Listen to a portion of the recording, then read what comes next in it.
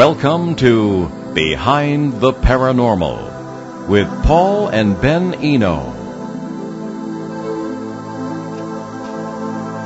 Are seemingly unrelated paranormal phenomena actually related? Are there life forms as yet unknown to science? What are self-organizing plasmas? Hello and welcome to the 997th edition of Behind the Paranormal with Paul and Ben Eno, coming to you from WOON AM and FM radio in Woonsocket, Rhode Island, on the Paranormal Radio app, from TalkStream Live, on YouTube and via TuneIn.com. I'm Ben and that was Paul, and today we bring you a recent guest to continue a very unusual conversation. To join in, you can give us a call from anywhere. That's 401-766-1240 or Paul at BehindTheParanormal.com. Our guest has yet to appear. We're going to try getting him on, but at the very least we can introduce him so that we can just hop right into it if and when he appears. So returning to us via Skype today is Dr. Simeon Hein, author, educator, lecturer, and sociologist. He is the director of a research and teaching company, the Mount Baldy Institute, founded in 1997 to allow people to learn remote viewing. Dr. Hein is the author of Open Minds, A Journey of Extraordinary Encounters, Crop Circles, and Resonance, Black Swan Ghosts, a sociologist encounters witnesses to unexplained aerial craft, their occupants, and other elements of the multiverse. Planetary Intelligence, 101 Easy Steps to Energy Well-Being and Natural Insight, and Dark Matter Monsters, Cryptids, Ball Lightning, and the Science of Secret Life Forms, which is the subject of our discussion today. And also it was the subject of our last discussion with Dr. Hein, which was here with us on February 26th. You can look for that show. That's number 985 in the 2023 archives at BehindTheParanormal.com, or you can look it up via whatever your favorite podcast platform is. Well, we hope that Dr. Hein will join us soon. This is uncharacteristic. I hope everything's okay. We will keep trying to raise him.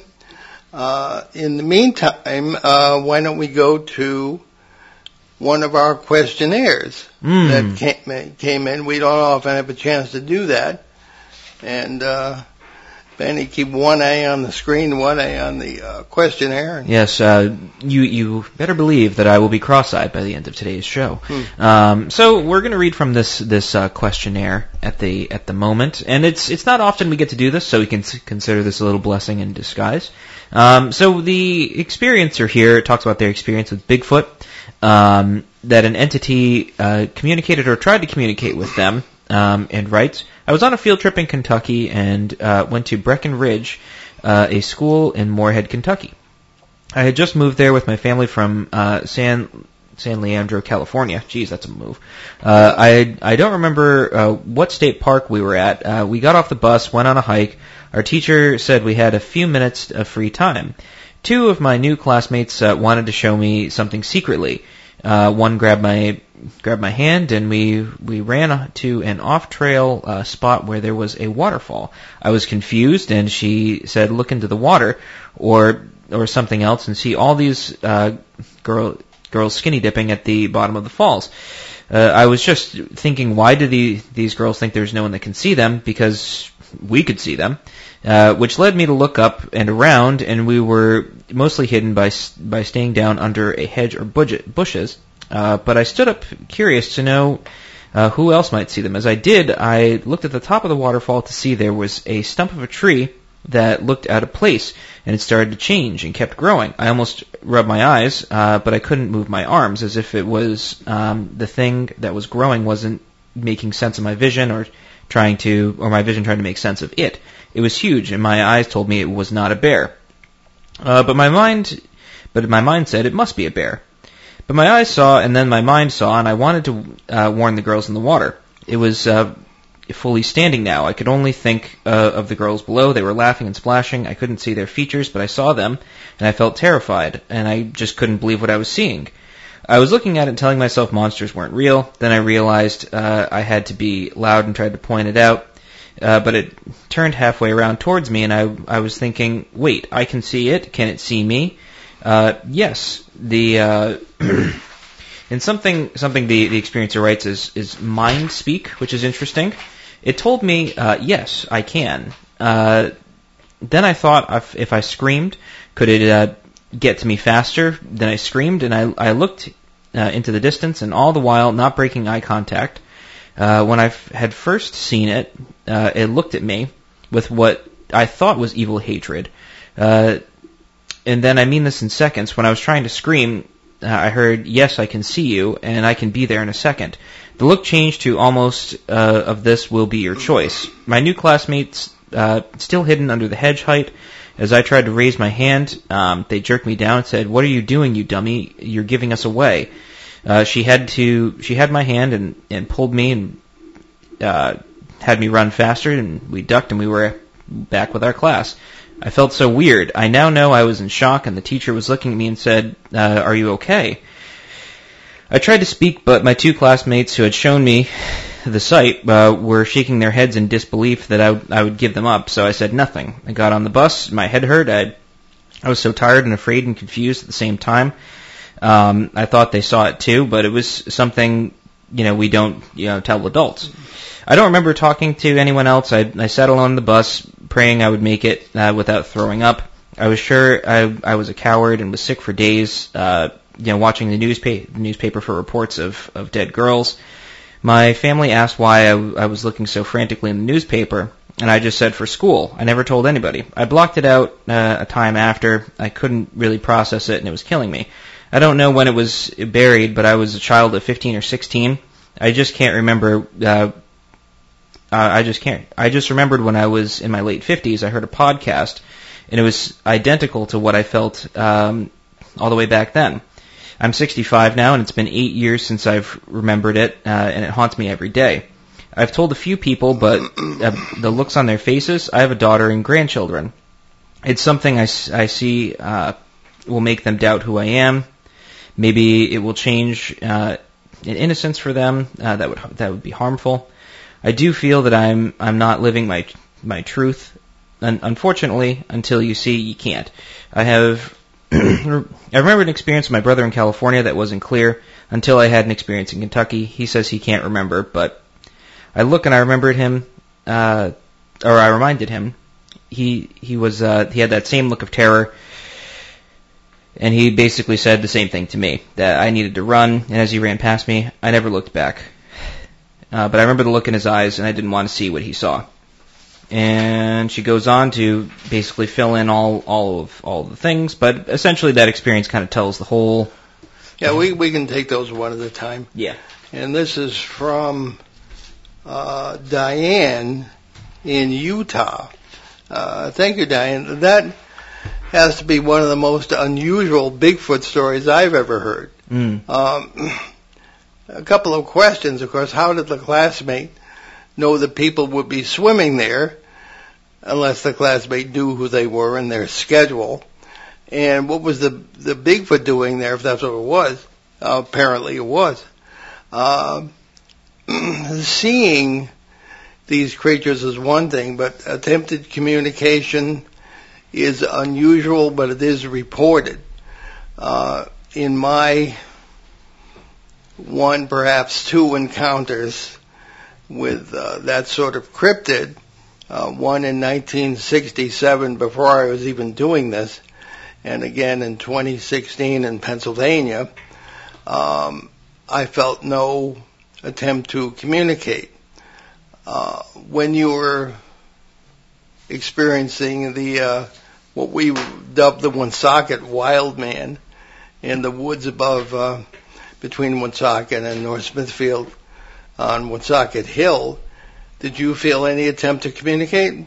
If we're being honest, I didn't want to. No. So, I mean, I'm like 16 years old. I'm working my first job. I'm exhausted, and I just kind of want to go home. The last thing I want to do is be bothered by some mystical entity, if that's indeed what it was, Yeah. So I don't think so. But then it raises another question, which is, how do we know it's attempting to communicate with us? There's this constant theme throughout human culture where, there's references to like faces and such. And so one of the sort of ancient ideas is that, like, your portions of your body, right? They give you different powers. So one of your feet symbolize the power of movement. Your face symbolizes the power of communication. Your eyes are not just squishy little balls in your head; they give you the power of sight, etc., etc. Or like your right arm is considered a sign of power. So that's why you shake with your right hand or whatever. It's like all these little portions of human interaction that have very deep metaphysical meanings. And so one of the things that I always find really interesting is if it shows its face, right? We have that whole thing where show your face, right? Coward. And it's like, that it's like a goading thing, right? You don't want to communicate with me, show me your face. Right? Same thing. Yeah.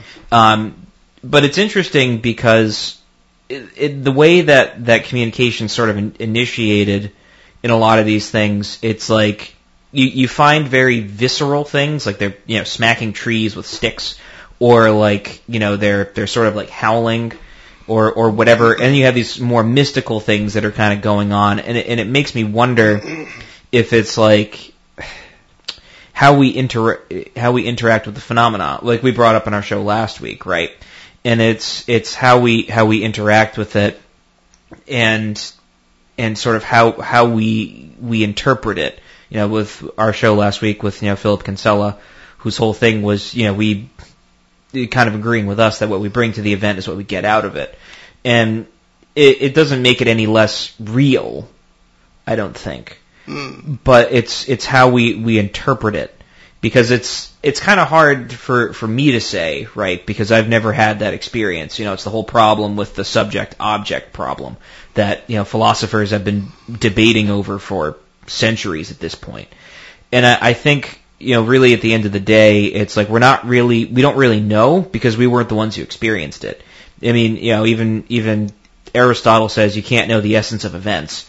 All we really have is just kind of knowing the energies, quote unquote, of it, how it affects the world around us, and how we see it impacting the world around us. And those are kind of the energies that we have now, right? Not energies as in, electric vibrations, but energies as in kind of like, I don't know, I'm trying to think of a good way to describe it. Like ripple effects, as they interact with us, right? This woman's experience, very traumatic, obviously. Contrasting with your very mystical experience you had with Bigfoot, and I always find that really fascinating in how these different experiences, we have no idea about the essence of them, because I wasn't there, right? Yeah. All I know is how it's affected you, and all I know is how this has affected poor Diane here. And so I think at the end of the day, it comes down to the subject-object problem. And I don't think we're ever really going to know the object in this scenario, only because it's like all we really have is just the tools that we have to interpret the experience. Well, oddly enough, this questionnaire has questions, so let's go through some of Diane's answers. The question here after the narrative: what were your impressions or feelings during this experience? And she said, I felt in immediate danger. All right, just the opposite of mine. If whatever you experienced reacted to your response above, please describe that reaction. And she said, yes, he responded to my thoughts with his voice in my mind, as you narrated, Ben. And then there's the Oz effect. And the answer here, before, during, or after this experience, I felt somehow detached from the world, or that there was an invisible wall between me and my daily life. I had other but similar impressions. Now that's interesting, because we consider that the Oz effect, or the a variation on the Lenster effect, a term we came up with, to express the experience of passing between one world and another in countless ways, this being the multiple worlds in the multiverse that we're always talking about, if that theory is true. We happen to believe that it is. So, being cut off from daily life, a feeling of detachment, can be a very valuable spiritual experience, or it can be a symptom of chronic depression. So... Well, there's a difference between detachment and disassociation. That's true. And I think that's an important distinction to make, because maybe this sounds... she's talking about this disassociation. Yeah. Right, because that's a very traumatic experience, and it's like... And I find it really interesting, because there's this neurological thing that happens, because all those little lumps in our brain... and all those little neurological paths that are created, they're created basically as like little information highways. This was explained to me by a psychologist once, and I thought it was super interesting. I always find neurology super interesting. Because the more we do things, there are sort of these little highways in our brain that kind of, we just keep doing it and forcing it. It's like every day, right? Every day you wake up, you get out of bed, and then you have your morning routine, as it's called. And if you ever try to change your morning routine, you always find it really hard, especially if you've been doing it for a while.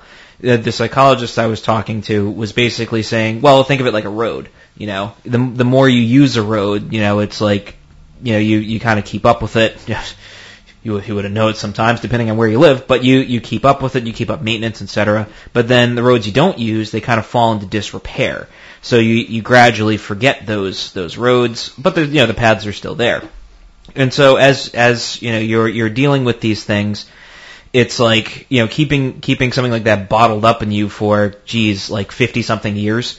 That's like, that does a lot of damage, because it's like, not to reprimand, not what I'm trying to say.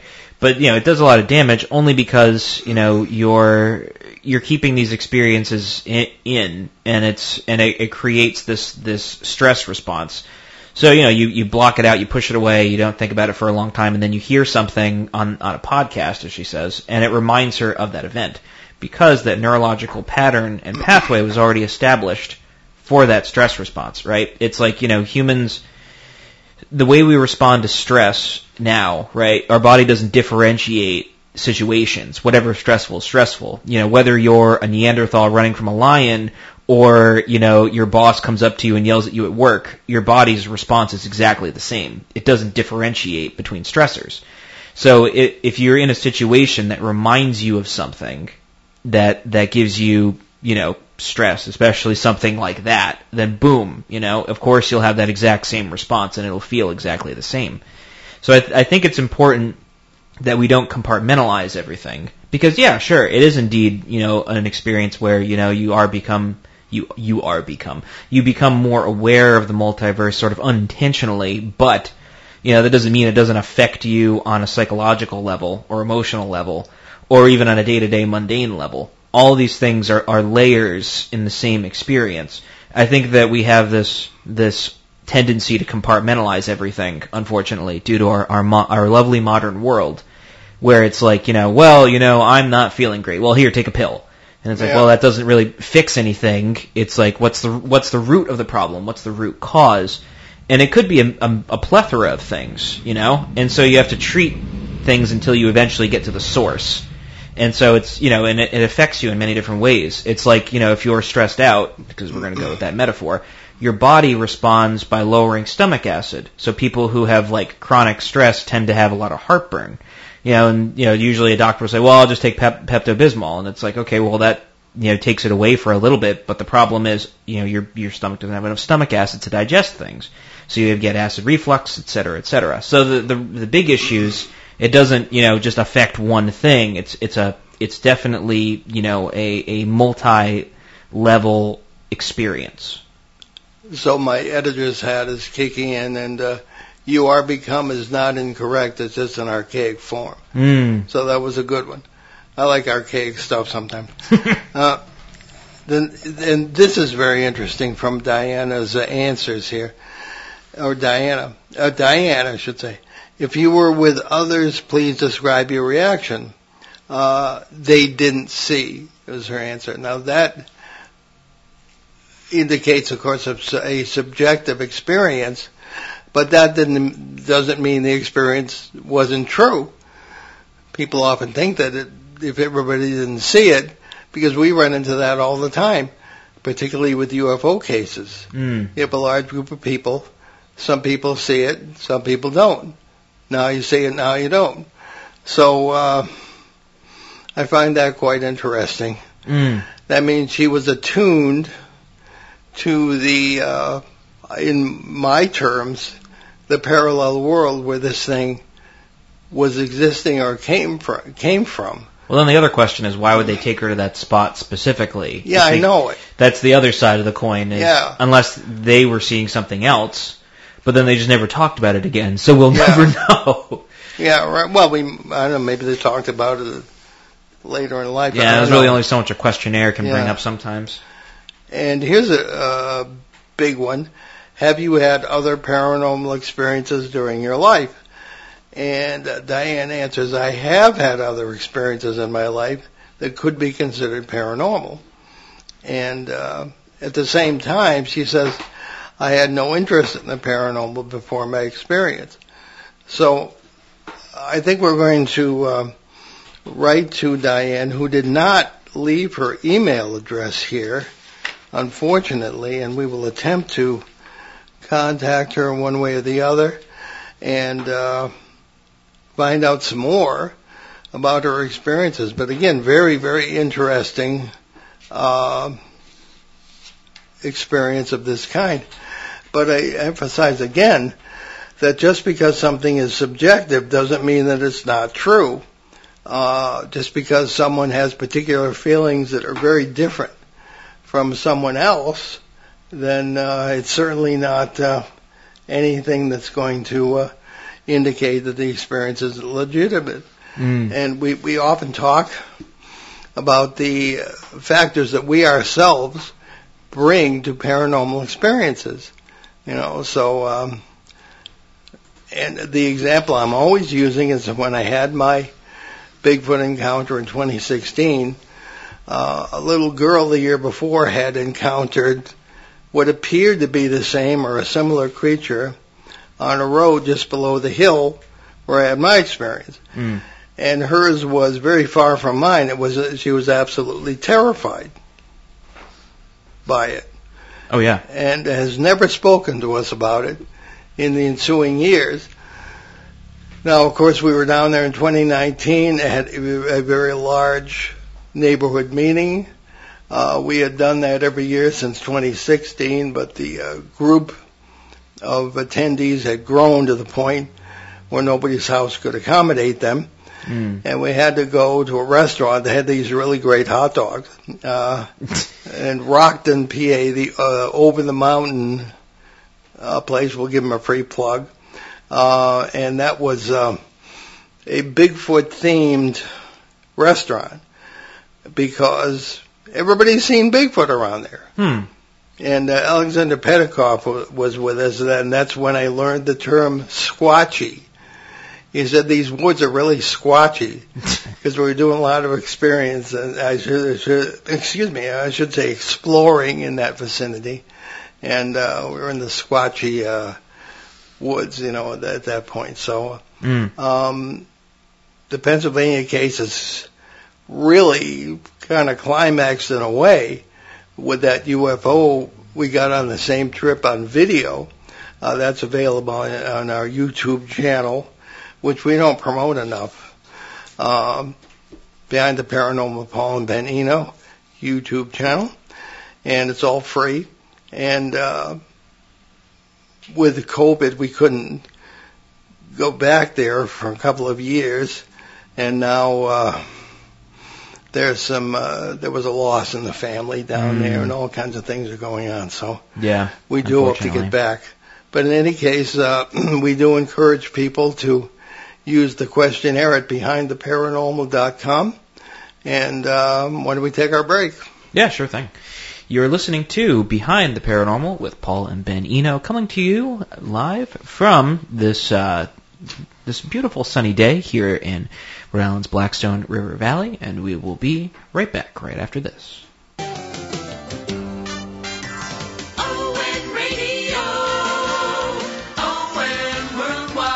Hi, this is Joe Callahan, your maitre d' inside the Tiki Bar, heard Monday nights at 6 On ON Radio, it's 1 full hour of Jimmy Buffett music. The Tiki Bar is brought to you by Attorney Bob Lauder, the Carew Investment Group, Pep and Lumber, and Family Discount Furniture. ON Radio, ON Worldwide. Local and live at 99.5 FM. Welcome back to Behind the Paranormal with Paul and Ben Eno here on WOON AM and FM radio, 1240 AM, 99.5 FM. And we are here. Unfortunately, Dr. Simeon Hein is still MIA, but we'll keep trucking along because boy oh boy, do we always have some listener questions and all sorts of things that we either A, never get to, or B, it's we spend too much time on usually the simplest of questions because it's always the simplest of questions that tend to make things run over. So you are listening to us here, and it is actually a very beautiful day here in Woonsocket, Rhode Island. Nice 70 degrees and sunny as opposed to yesterday where it was raining for a full day, which was fine. We needed all of that. Anywho, back to our discussion. So, wouldn't you know it, I always bring the pile of questions, and I didn't bring them today. However, I remember the tone of some questions that are asked by multiple listeners over the weeks, and people are continuing the theme of subjectivity versus objectivity in paranormal experiences. I think back to Philip Kinsella's appearance last week and the notion of what kind of stimuli would a clairvoyant like himself, and he doesn't like to use the term, I respect that because it's got a lot of baggage, experience in a place like Rendlesham Forest in England, where it's known as Britain's Roswell because all sorts of UFO experiences took place at the end of 1980, witnessed by U.S. military personnel and British police, and we've done that a great deal on that case over the years, and we also have interestingly, NewEnglandGhosts.com has been redesigned, although the new site is not up yet. But that particular page on that case would not load. I don't understand. I have to check on that. But in any case, I'm thinking of your experience there in September of 2012 when we visited at night with Larry Warren, one of the witnesses, and there's a lot of controversy about Larry, but recent books and research have kind of, at least according to the authors of the books, sort of given Larry's story more credence, and we are open-minded to all possibilities, and Larry is a personal friend in any case. So there was he was with us, also Brenda Butler, Beverly Plumridge, people who were there living in the area when that case went down in 1980. Beverly is not Beverly, but there was also we met Dot Street as well, but Brenda Butler was considered one of the original civilian investigators of that case in the 1980s. So we were, and there were a couple of other local listeners to our show. But we didn't get out of the parking lot, or the car park as they call it there, when you collapsed. And I hate to keep bringing it up. I think it was significant in the it is and it isn't. Object, I don't know. Well, when you did, every dog in the area started to howl. Yeah, it happens. Pretty creepy. Happens to the best of us. Yeah, I don't know. I just I don't like talking about it only because it's it's one of those things where I don't know how to articulate it well. And if the thing is, It was an experience you had and the rest of the group did not. Right. And so I think it's important because, the whole subject-object thing. I look back on it and I am very... I guess... I don't know. I'm trying to find a way. This is not good radio, me stammering and such. But the problem is I just don't have a way to articulate how what happened in an intelligent way to be able to speak about it and not sound like a crazy person. Yeah. So the problem with it is it's mostly that, I don't do super well with just being. There has to be a balance. Like I said last week to Philip Kinsella, it's like there has to be a balance between the intuitive and the logical. Right. And there's a big problem where people focus on either or and neither the twain will meet. And that's really the big issue, I think, because I get the response trying to take things and make it more intuitive, but then you lose your footing and you tend to kind of just, be taken up with every whim that you see fit and take it as quote unquote gospel.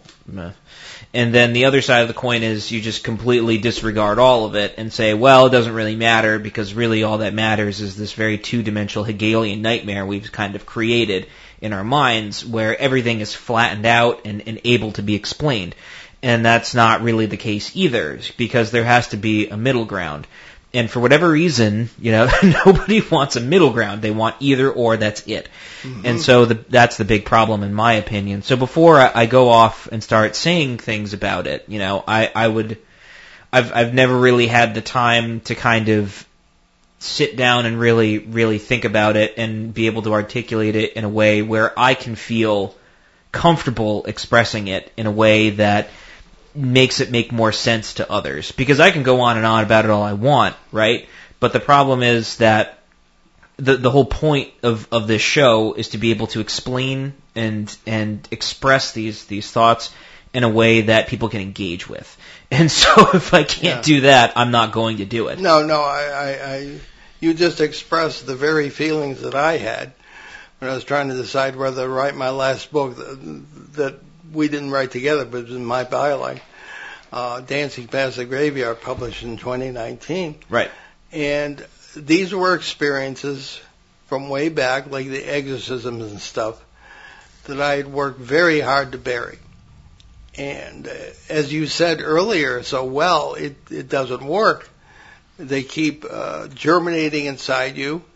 It creates stress, creates problems. So much as I hated writing that book, and I'm talking particularly about experiences where, for 50 years I've been telling people, don't do the medium thing because you don't know what you're talking to. It's not always that simple, but and here I'm recounting experiences where it looks like I'm doing just that. I don't consider that that's what it was. I think it was multiverse communication through meditation, but regardless of what you call it, that's something that I just didn't want to talk about.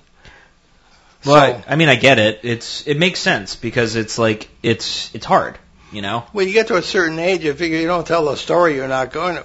Right. Well, there's also a sort of healing element to telling a story as well. I think you're right. But taking a quick step back, I wonder, I don't know, I always find that the whole idea of being a medium, I find it a funny term because it's like being a medium of what? And I guess really it's kind of we got defining the term. And I don't know if we've ever really gotten a definition for it. I've never really thought about asking until just this moment of what exactly is a medium.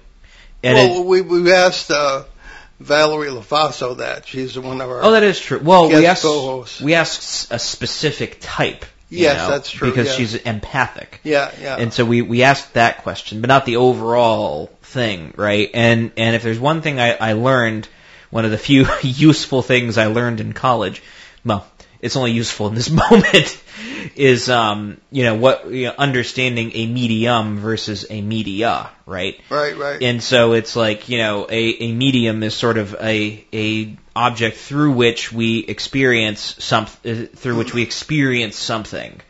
And that's in the broadest sense of the term. And it's like, okay, well, what is the media in this case? Not saying like the media being the thing that comes from the medium. And that's the question. That's the other side of the question, which is, what is it? And well, you've been rubbing elbows with the paranormal for the last 18 years. What do you say a medium is? Oh, well, I guess, I don't know, I brought this up to somebody once. I don't know why people call me an expert, because it's... Well, there are no experts, just people with interesting ideas and experiences. I guess, or strong opinions. Yes. Based on limited experience. So the other, I guess, I don't know. I've never really found a fitting definition for it. It's kind of like, it goes back to the whole intuitive thing, right? Where it's like, we intuit, quote unquote, information, by using the senses, even a sixth sense, which is ill-defined. And so by picking up, quote unquote, these senses, feelings, etc., they're then interpreted. But then the other side of the coin is, I don't know. I've never been a medium. I don't claim to be one, and so I don't. Nor do I. Right, and I don't understand. It's hard to understand the experience of it because it all comes across as so. I don't know what the right word is. It comes across in a way that is just hard for a regular person to experience. So it's like, I don't know. I find it odd because it's very trusting of the world around you, and as I've been kind of playing with the ideas of Charles Taylor, right? The idea of the porous self versus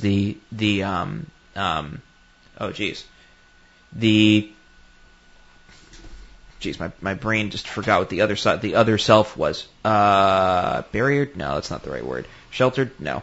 Buffered. There we go. Buffered self. The idea of the buffered self, right? It's like, the idea of being a porous individual where you sort of allow the border between yourself and the world around you to kind of be, not really delineated. It's kind of vague. You kind of interact with the world around you, etc. Then arguably a medium is just that, is sort of allowing the border between themselves and the rest of the world to kind of be, wibbly wobbly, timey-wimey type stuff, where it's like, it's not really well defined. But at the same time, it's not quite like that because it's taking the intuited ideas, if you want to call them ideas, thoughts, feelings, etc., and interpreting them in a way that separates themselves from the world. So it's almost like halfway there, but then once you step back from it, that's where you kind of run into an issue because you have to take these things and then interpret it. It goes back to the ideas of Greek philosophy, right? Sort of the four sort of ways in which we deal with knowledge and thoughts, and one of them, you have episteme, which is scientific knowledge, techne, which is technical knowledge, doxa, which is the knowledge of public opinion. What's the last one? Arguably, you can say noetic. The way in which we engage with spiritual knowledge is sort of in that realm. But one of the really interesting things is doxa, right? Because you use public opinion to interpret data. So you can get a bunch of data, using that portion of knowledge to, get the data points, right? It's like it's like a word problem, no, that's not really great. It's like doing an experiment, it's like you turn on the news and every other week there'll be a report, coffee's good for you, scientists find. Coffee's bad for you, scientists find. Coffee's good for you. And it goes back and forth, back and forth, back and forth. And, you wonder, well, is it good for me? And so, the problem is that they get a bunch of data, right? They calculate how much caffeine is being ingested, and they calculate the amount of grinds that are in the coffee, etc. They can tell you how much caffeine, how many grinds, how much ice, if you like iced coffee, if you like hot coffee, They can tell you exactly that, but then what's needed is opinion, right? You have to interpret the data. So by taking that data and interpreting it using public opinion, right? Stuff that's kind of known, you then use that to interpret the data. And so, an entity can tell you all sorts of things, right? It's thinking of somebody with the letter J or something like that, right? And it's somebody with the letter J who means something to you. They're old, and they're throwing out these vagaries. Let's say it's true, right? And they then take it and they have to interpret that, and then take that to somebody and say, well, Paul, there's somebody with a B that's trying to tell you something. They're very old. They know you well. They know something about your handkerchief in your left pocket or something like that, right? And then you then take that and interpret the data for them. But that's not always the case. It's possible that they're picking up stuff, right? I'm not saying that they're not, but the problem comes in with the interpretation. And any sort of thing that I've learned in that realm, a lot of it was learning how to interpret things, because that's like the other side of the coin. You can get all these points, but then the problem comes where you have to interpret it. And it's like, and that's really the big question, is what are they interpreting and how is it getting interpreted? Well, I'm thinking of three mediums we don't have them on the show very often, but I'm thinking of three we have known over the years. Susan Shepard, the late Susan Shepard, unfortunately, has translated. But you first met her in West Virginia in 2003, when I was speaking. You were 11, not even maybe. Wow. And, I was young. It was before I wore glasses. Yeah. And I was speaking there, and the entire family uncharacteristically came with me to the conference. Bud Hopkins was also there. So in having Susan on the show over the years, I was impressed with her feet on the ground approach to this, her awareness of what you're talking to might not be legit, and the lack of naivete in that department. And we didn't agree on everything, but I think we learned from each other. Very aware of multiversal ideas. I'm thinking, too, of our good friend Valerie LaFaso, who was an occasional co-host of the show here, and our co-author on the book that seems to be dragging Behind the Paranormal 3, Uneasy Skies, which looks like it might not be coming out till next year now. But she's the empathic medium. I think she's very feet on the ground. Oh, yeah. Very aware of the dangers and very aware of the multiverse. And I think we've learned from each other. And the third in our area here, Gary McKinstry. Now, we first met Gary in, I think it was early 2019 at that big conference in Warwick that unfortunately was not publicized. And I think there were more speakers than were people in the audience, but that's where he first heard our ideas and said, that's the way I approach it. And he's been on the show, and a really good fellow. So I think there are plenty of feet on the ground mediums who are aware of how it might be working, aware of the dangers, and in my book are pretty much legitimate.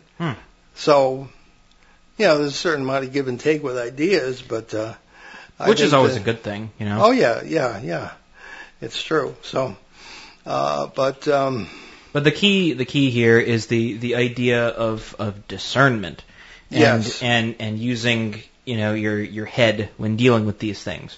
And so I think that Gary, Valerie, and the late Susan Shepard, they think about things. They engage with it. They understand. They may not agree with everything we say, which is fine, because I could be wrong, and we could be wrong. We could have been wrong this whole time. 900 plus shows. There are others who have not agreed with us who've been on the show. I'm thinking of was it Susanna Martin? some years ago, one of the a disconcerting number of guests who have passed away or translated immediately after being on the show. I don't know what that means, so that's not good. And she was a police psychic. I don't have the show number available here, but you could do a search on Martin in our archives. But she was rather adamant about the old spiritualist interpretation. You're talking to dead people. And the others that we mentioned, I think, were aware that maybe these aren't dead people. Maybe they're people still alive in parallel worlds where the laws of physics are different, et cetera, as we've explained it many times. So I think that that's a real possibility. But to get back to our guest, who we didn't have today, we will check up on Dr. Hine immediately after. Yeah, we certainly the show. hope everything's okay. Yeah, because that's happened before. Yeah. That people have run into difficulties of some kind and not been able to appear. Not very often, but we will check on that too. So in any case, his particular approach is very interesting. And as we said, you could listen to his February appearance at show 985 in the 2023 archives at BehindTheParanormal.com. And we do hope to have him back relatively soon, because it is an interesting topic, and I feel like we only just scratched the surface with it, because it brings up a lot of interesting questions, especially about the idea of sort of these sort of like intelligent plasma based things that basically could fit the mold. Coherent matter. Yeah. Yeah, well, I think what he does that fascinates me is take our ideas, and he's a big fan of our work, and he puts the science behind it, and he really articulates it. So to me, that's pretty cool. Yeah, no, I agree, and I think that's kind of fun, and I think it's more interesting. Although I have this, I didn't get a chance to bring this up last time because I did want to kind of add in this whole idea of that I kind of brought up earlier, this Hegelian nightmare of taking things that are sort of abstract and forcing them into our two-dimensional world, where it's like it's all matter and that's it. And I think that there's a danger in that. Just because it adds a layer of science to it doesn't mean that it's not really a real thing. I mean, it's like he knows that, right? Yeah. And so that's why I kind of wanted to bring that up at some point in time. So it's that big, but I'd want to like dig a little deeper into it first. Well, maybe you have a different opinion, but it seems to me that scientific materialism, at least in areas of science that are willing to listen to philosophy and spirituality, is dying. As the be all and end all, anyway. Maybe you have a different opinion. I don't know, only because I feel like there's I don't want to say feel like, that's not the right word. Just from my observations, it's not really dying so much as it is kind of shifting focus. I think the problem with academia, especially now, is it's a giant echo chamber. And that's what, it's what the ivory tower kind of always has been, is it's a big echo chamber. And there's this idea that, just from dealing with academics in a philosophical sense in my travels outside of doing the show, they think very one-dimensionally. And it's like, well, you're just like me, but you haven't read the same books I have. And so, therefore, you agree with all of my opinions because you're just like me, but you just haven't read the same books. And that's a really dangerous way to think, because that kind of defeats the whole point of academia, which is, you go there to hear different opinions. And I even found that when I was in college, I found it fascinating when I took a class on anthropology, and it was religion and globalization, right? Which should be a quote-unquote very diverse experience. And everybody said the same stuff. Yeah. And it was like, I was sitting there, and everybody sounded exactly the same. There was no difference in opinion. Everybody said the same stuff. That's not science. No, and that's the thing. And so the problem I've found is there's this accepted line of thinking that you kind of have to stick with. And I mean, granted, I graduated college almost, like 8-9 years ago at this, almost like 9 years ago at this point. And but at the same time, not much has changed. I've just, from what I've observed, if anything, it's gotten worse. So I think one of the things that's kind of important is that, there's this exclusivity that's in academia that, kind of pushes out a lot of this stuff. And so, when we had on, we've had shows talking about all of this stuff before, so it's nothing really new.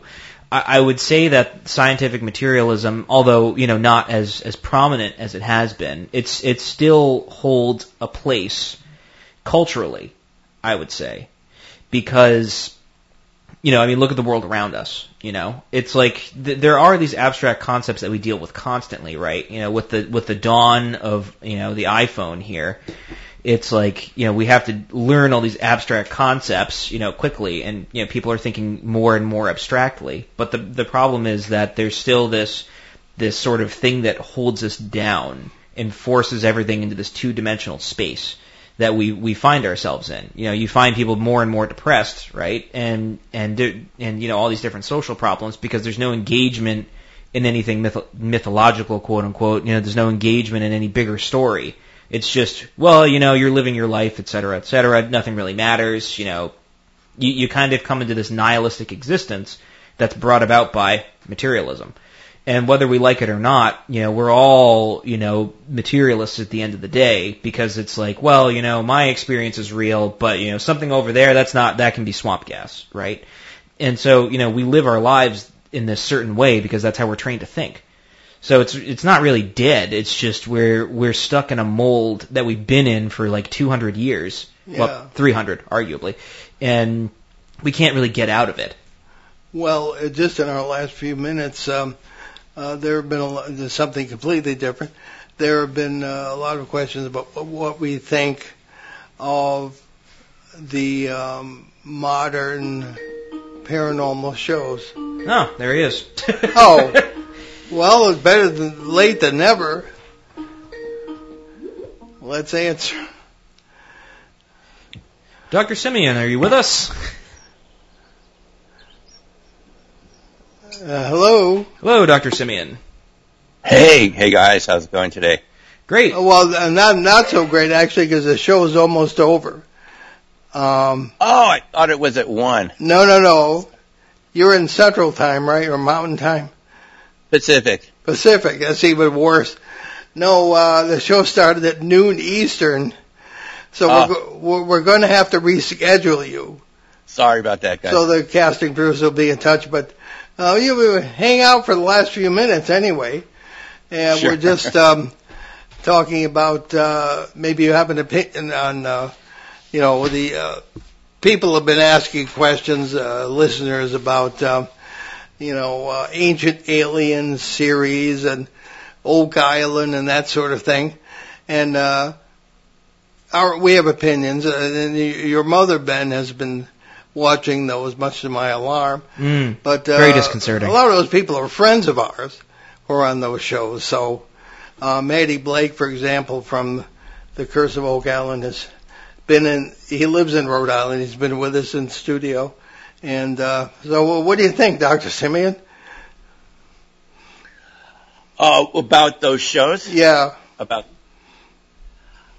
I have not watched any Ancient Aliens recently, so I'm afraid I can't comment. Well, that's good, because we have no time left anyway. So yeah. No comment. Good job. Okay. 25 words or less. You did it. Yeah, that's right. But, hang around. So, Ben, take it away, please. Sure thing. So, we've got a couple things that are going on. On June 11th, it's going to be our celebrating our 15 years on the air. And also what happens to be our 1,000th show, at least in the number of broadcasts, that is. This will be a 2-hour roundtable on ultimate questions with Dr. Jeffrey Kreipel of Rice University, groundbreaking UFO researcher, Kathleen Martin, author and lecturer, scientist and experiencer Matthew Moniz, and renowned British consciousness researcher Anthony Peake. And the show will begin at noon Eastern, that's 9 a.m. Pacific, 5 p.m. UK, and run for 2 hours. And we will take questions via Paul at BehindThatParanormal.com, or you can reach us via Facebook as well. Look for us at the Exeter UFO Festival on Labor Day weekend on September 2nd and 3rd, if I can talk by then. We plan to do our traditional show from there with a live audience on September 3rd. And you can visit our show website, BehindTheParanormal.com, where you can find nearly 1,200 hours of our regular shows and special broadcasts since 2008 from CBS Radio, Achieve Radio, and here on WOON, AM, and FM. You can also hear many of these broadcasts on the major podcast platforms, including iTunes, Apple Podcasts, Spotify, and YouTube. So what's cooking next week, Ben? Well. Next week, that's May 28th, we'll bring you an open line show to tackle your questions on all sorts of paranormal subjects, and it'll always be those questions that are one sentence long that will probably take us the whole show. We'll leave you today with a thought from that old 13th century darling, Rumi. Maybe you were searching among the branches for what can only be found in the roots, unquote. I'm Paul Eno. And I'm Ben Eno. And thanks for joining us on our great cosmic journey. And we shall see you next time on Behind the Paranormal. Return to this radio frequency 167 hours from now for another edition of Behind the Paranormal with Paul and Ben Eno.